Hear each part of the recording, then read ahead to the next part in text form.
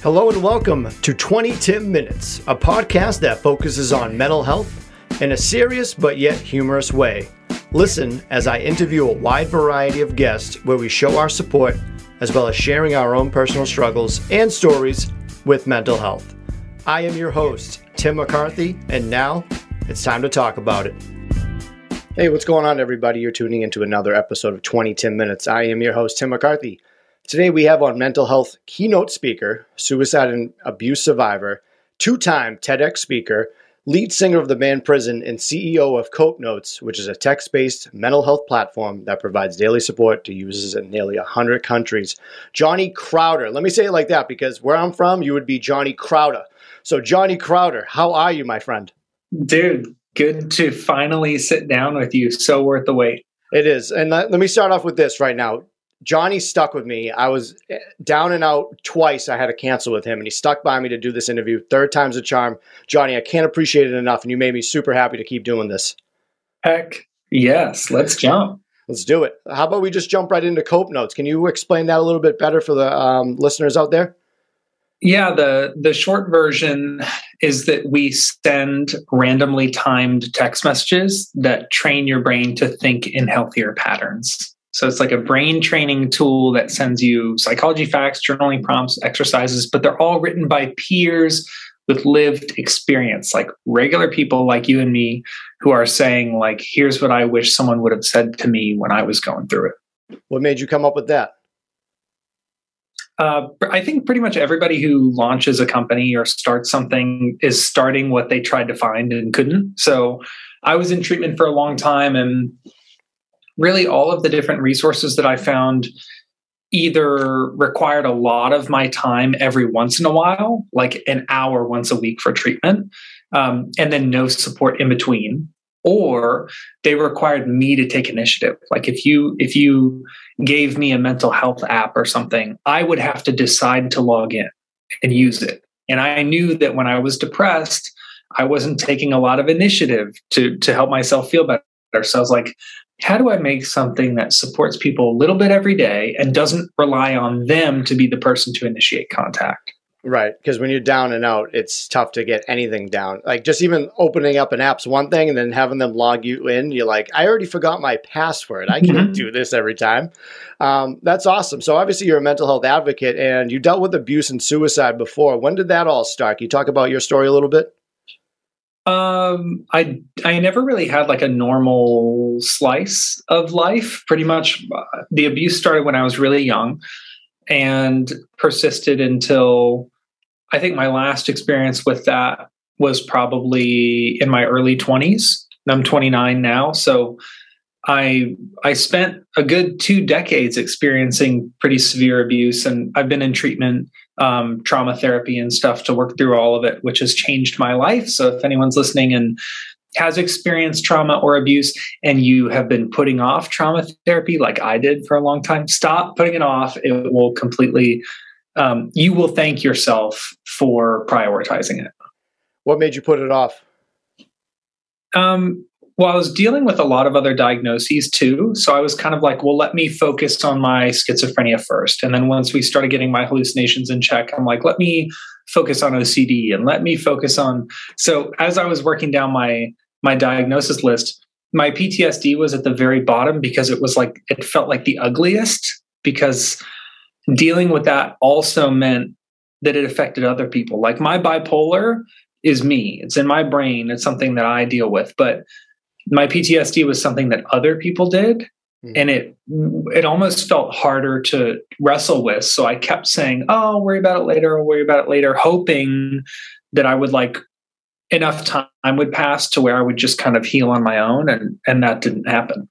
Right, bipolar buddies, right here. I'm with you, bipolar too, and it's not easy. But you just listed off a slew of things. How are you managing that right now? It's honestly tons of effort. Yeah. Like a lot of people think that either I used to live with all those diagnoses and now I don't. Yeah. Or that I'm so bogged down with all of my different diagnoses that I can't function in my daily life. And it's actually neither. I do see a therapist currently. I do educate myself a ton on like mental and emotional health. I'm the kind of guy who's like reading articles and listening to lectures on YouTube and listening to podcasts and watching TED Talks and like trying to better understand how the brain works. So it's not like I'm not just in therapy once a week and I figure that will fix everything. Like it's a very active thing where every day I'm working on getting healthier. And fortunately, I'm hesitant to say it's gotten easier, but in some ways it really has. It's gotten more manageable because like your first year with a diagnosis, you're like, what the heck is this? And what does it mean? But year 10 or year 15, you're like, I've been in a situation like this before. And I remember what happened last time, On the outside, you look like you have everything going on. Obviously, mental health and mental illness is something inside that people don't see. I don't like to be negative by any means, but what does a bad day look like for you during this time? When you've got Cope Notes going on, you're doing TED Talks, like if you have a bad day, what does that look like? Because I'm interested because like when I have bad days, they're bad, but like people are like, oh, you're so joyful and stuff. So what is it like for you? For me, I think I tend to trend towards unhealthy behaviors that are masquerading as healthy behaviors. So for example, I might work out too much. I might skip a meal or skip eating for a whole day saying that I'm just doing portion control or intermittent fasting or whatever. Or I might work for 14 hours straight because I'm like, oh, I'm just being productive. But actually, these are simply using things that could be healthy in an unhealthy way. And it's a way that in the past, I've kind of tricked myself into saying, oh, this isn't an unhealthy coping mechanism. You're just being productive or you're just being healthy. But now as I get older, I'm recognizing like, it's not so much the activity, it's how you use it, Yeah, exactly. And all of these, I should say this, the theme around all this is typically isolation. So if I don't feel great, I'm not responding to text messages. I'm not answering phone calls. I'm like avoiding people. And that always makes it worse, but it's something that I feel myself doing. If I start feeling my mental and emotional health decline, I start pulling away and I'm not as responsive to people. And that is unfortunate because in those moments, human connection is what I need the most. Are you good at white lying as well as I am? Like when if someone doesn't pick up, you're like, oh yeah, I was just at the dentist. I was busy. Sorry. I tend to just say, and this is also true, I am a very bad texter. I might read your text, but I might not respond to your text. Do you write K instead of okay? Do you write K? No. Okay, good. I'm a bad texter in that it will take me like a week and a half to text somebody back. Right. I will do it, and it will be a thought out text message, but I think sometimes I hide behind that where if someone's like, oh yeah, you didn't freaking say anything to me for the last 2 weeks and I asked you a question and I'll just say, oh, sorry, I've been busy or I'm a bad texter, which is true. There's truth to that, but I think sometimes I hide behind it when I'm avoiding people. The guy that created Cope Notes does not like texting. I absolutely love that. Dude, well, I used to text all the time, but then when I started working in text, I spend every single day. It's kind of like when I worked at Chipotle when I was younger, if you were like, do you want to go get Tex-Mex? I'd be like, no, dude, absolutely not. I'm around rice and beans all for 12 hours a day, So I do think it's funny that before I started Cope Notes, I would text all the time. And now if I can help it, I don't have my phone on me. Like my phone isn't even at my desk right now. Like I'm a business owner. Shouldn't I have it around? And I just don't. I'm glad I hit you up via email then. Yeah, email is definitely better. There's a lot of misconceptions about mental health. And how much do you love it when people judge a book by its cover with you? Because obviously you're tattooed out, you're in a band. Someone comes up to you and they're talking to you and they're like, oh, this guy is intense. And then they start talking to you like, oh, he's very well spoken. He knows his stuff. It's like, how does it make you feel when you correct somebody? I typically don't. I try not to rub it in when people assume something about me that isn't true, because I'm sure we all do that. Yeah. But I do find it especially funny when someone I was speaking on some panel. This was years ago, and someone said, you're surprisingly well spoken considering dot dot dot. And this was like she said it into a microphone in front of all these people. Like, considering what, dude? I'm soft spoken. Consider or what the heck word did I just use? Which one? The soft spoken, well spoken? Yeah. And I was just so. I have a lot of moments like that where I just try to turn them into something funny because we all have, prejudices and the way that we judge people by looking at them. So I'll even notice myself, like I have kind of a proclivity towards trusting people who do have visible tattoos. So it's weird. Like I lend a higher level of trust to somebody who has their hands, neck, or face tattooed because I feel that we have somewhat of a similar like shared life experience, which is its own form of prejudice, Right. Would you have any mental health type tattoos? Oh yeah. I have my suicide prevention semicolon on my thumb. I have my gratitude checklist on my left forearm. This is a suicide prevention symbol that is in my band's logo, the awesome. eye of prison. So yeah, I kind of have a lot of them now. Yeah. My stomach says PMA for positive mental attitude. Love that. Absolutely love that. I got one little one. I got a couple tattoos. I got my little bipolar one where it's like the half smile. It's like the frown and the smile. So I had to get that for myself too, with being bipolar. I like that. Yeah, thank you. Let's switch over to the TEDx. So first off, what exactly is TEDx? Because I see that you've done it twice. Your first one has 1.1 million views, and the other one was like probably not even a month ago, and it's at 3,000 and rising. So explain what TEDx is and explain what you were talking about in those two in like the short version. Yeah, TED. So I grew up wanting to give a TED talk, and a lot of people are familiar with it and a lot of people aren't. In my mind, it's like huge. Like I grew up thinking like, oh, one day I'll give a TED talk. But basically, TED Talks are these short, like 15-ish minute keynotes, basically, where you present an idea that is novel and hopefully helpful. So my first TED talk is about why your brain is so slow to change, like why you can't just wake up one morning and say, you know what, I'm going to be the type of person who whatever. Like your brain kind of lags behind. It takes a while for your brain to form new habits, new patterns. So that one is more neuroscience based, and it's called How to Grow as a Person and Why It Sucks, because it's actually really hard to grow. Yep. And then the second talk, the one that just came out, I think it's been out for like a week or two. And that second talk is called Why I Don't Want to Die Anymore. And it's about how I used to want to die for almost my whole life. I planned to end my own life. And then I almost died on a plane. And then I realized through almost dying, like, oh, shoot, if I really wanted to die, wouldn't I be excited right now? But actually, I'm not excited about dying. Can you talk about that plane story real quick? Because I find that very interesting that you were like, I almost died on a plane.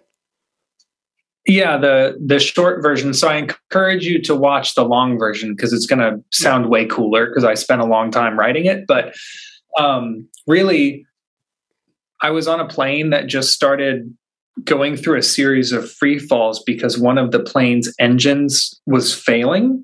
So basically what that felt like is the plane would drop for like 20 or 30 seconds at a time, which is like a lifetime. That's so much time to be falling. And then it would they'd try to crank the engine back on, and then we would kind of climb in altitude a little bit, and then the engine would give out and we would free fall again. It was absolutely horrifying. And the one thing that I talk about in the talk, I don't want to spoil too much, but one thing that I talk about is the fact that, a lot of people think like, oh, I never got to go to Europe, or like I never got to have a kid or whatever. And I didn't think any of that stuff. I thought that that's what I would think is like, oh, I never got to do this or do that. But really, I thought more about like, what did I get to do and who did I get to be while I was a human on the planet Earth? So it was a very different experience than I would expect it to be. Yeah, that's not something you experience every day. There was something you said that I really liked. You wouldn't want to kill yourself if you got a chance to meet yourself. What is one thing that you love about yourself? I used to not be able to answer a question like that. It's taken like a decade plus of journaling and trying to learn to say kind things about myself. I think one thing that I love about myself now, especially in this season of my life, is I have a really pronounced sense of curiosity.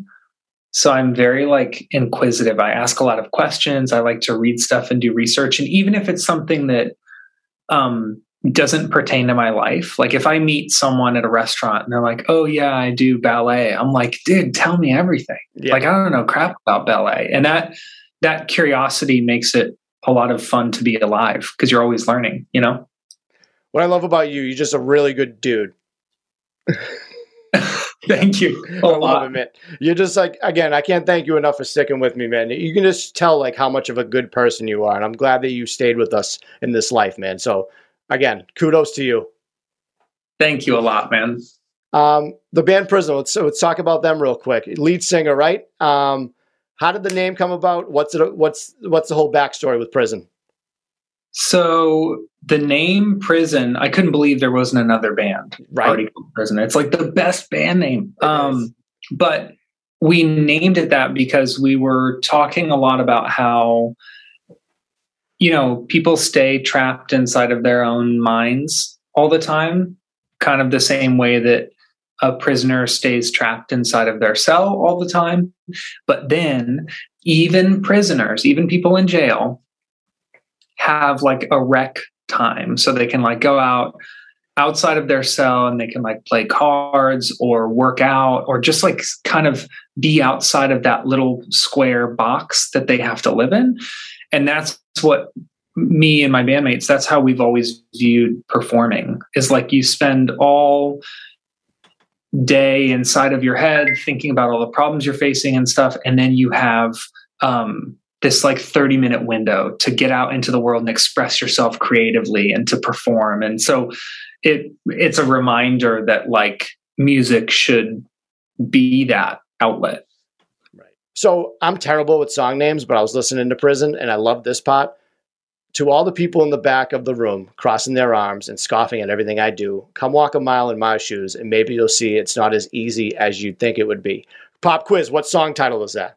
Losing My Mind. I love it. I know that, right? Yeah, good thing. Good thing. I really like that a lot. Let's switch over to real quick. What does mental health mean to you? What does mental health mean to me? It means getting your brain to work for you instead of against you. I like that. Short and sweet. Short and sweet, my friend. All right. You can't pick Prison. You can't pick any Prison songs. I asked everybody this. If you were a pro wrestler or what do you like? Do you like baseball? What do you like? Boxing, UFC? Do you like anything like that? No, I'm not a big sports person, mostly music. Okay. Well, say you were coming out to an arena and it wasn't a Prison song. It was like your first song of the night. You guys got introduced. What song would it be? I'm so tempted. This is so silly. This is not my real answer, but it's the one that popped into my head. Is that John Cena theme song? You got to do that in your next show. Yeah, I have to. I have to now. Yeah. I don't know. I listen to a lot of really soft, sweet music and then a lot of like heavy droney music. So neither of those things make for a great walkout song. Right. But one of my favorite songs of all time, you know what I'll do? Oh, here's my phone. I have a calm down playlist on Spotify that is just songs that calm me down. So I turn to it whenever I like get stressed out. For someone that sings like you, how do you keep your voice not hoarse? Oh, it's just practice. Okay. Just constant practice. If you do it and it hurts, don't do it that way anymore. Try it a different way. Oh, that's a tip. I would probably pick, you know what I'll pick, dude? There's a song by, and I don't listen to this artist. I heard it on a commercial and fell in love with the song. It's a song by Bad Bunny called Yo Visto Así. And it is like the most hype jump around pop song ever. And I love it. So that would be my walkout song for sure. I've actually listened to that before I give a keynote. I'll be backstage and I'm like, all right, I need to put myself up and then I'll put that on. Does being a lead singer of a band help you with these TED Talks? Oh, 100%, dude. Yeah.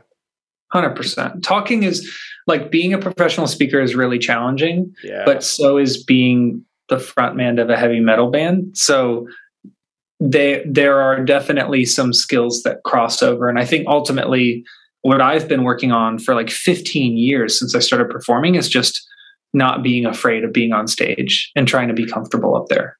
Do you ever have that moment in your head that you want to be like, Milwaukee, get the fuck up, but it's like a TEDx song? It's a TEDx song. I always joke about that. Like, yo, what the F is up? A mental health, behavioral health conference 2020 or something. I'm ultimately, I feel completely different energy. Like when I get on stage for a concert or when I get on stage to talk, the energy is different, but the goal is exactly the same. It's for me to express myself in a way that it helps the people who are in the room with me feel better. That's it. I love it. All right, let's end with this, Johnny. Again, can't appreciate it enough. I love that we talked today. What are 3 things that you're grateful for today, my friend? The first is that I signed with a speakers bureau and we booked our first gig through the bureau today. I'll be speaking in Philly. So that's really exciting. Awesome. Is that's a first for me. It's my first in 11 years. It's my first gig through a bureau. So I'm looking forward to that. Number 2, earlier today I had some leftover barbecue that a buddy of mine made who used to be a professional chef. And it was outstanding. It's like a week old and it's still better than something that I could cook today. It's just so freaking good. Some people are so talented at cooking. And then the third one is that I get to see some good friends from church tonight. They adopted a child and are about to adopt another one. So they have way less free time than they used to. So it's always a privilege when I get to go visit them. Johnny, where could everyone find you on the internets? CopeNotes.com, JohnnyCrowder.com. I'm on Facebook. I'm on LinkedIn, and on Instagram, I'm at Johnny Crowder Loves You, because I do. And if you want to watch the TED Talks, just go to YouTube and search Johnny Crowder. Johnny, I love you too, my man.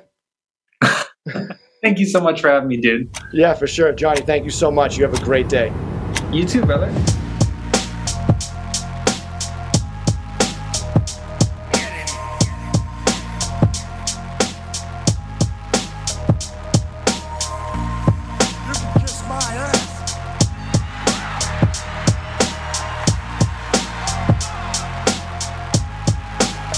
This podcast is not intended to be a substitute for professional medical advice, diagnosis, or treatment. Always seek the advice of your physician or other qualified health provider with any questions you may have regarding a medical condition. If you are feeling suicidal, please dial 911.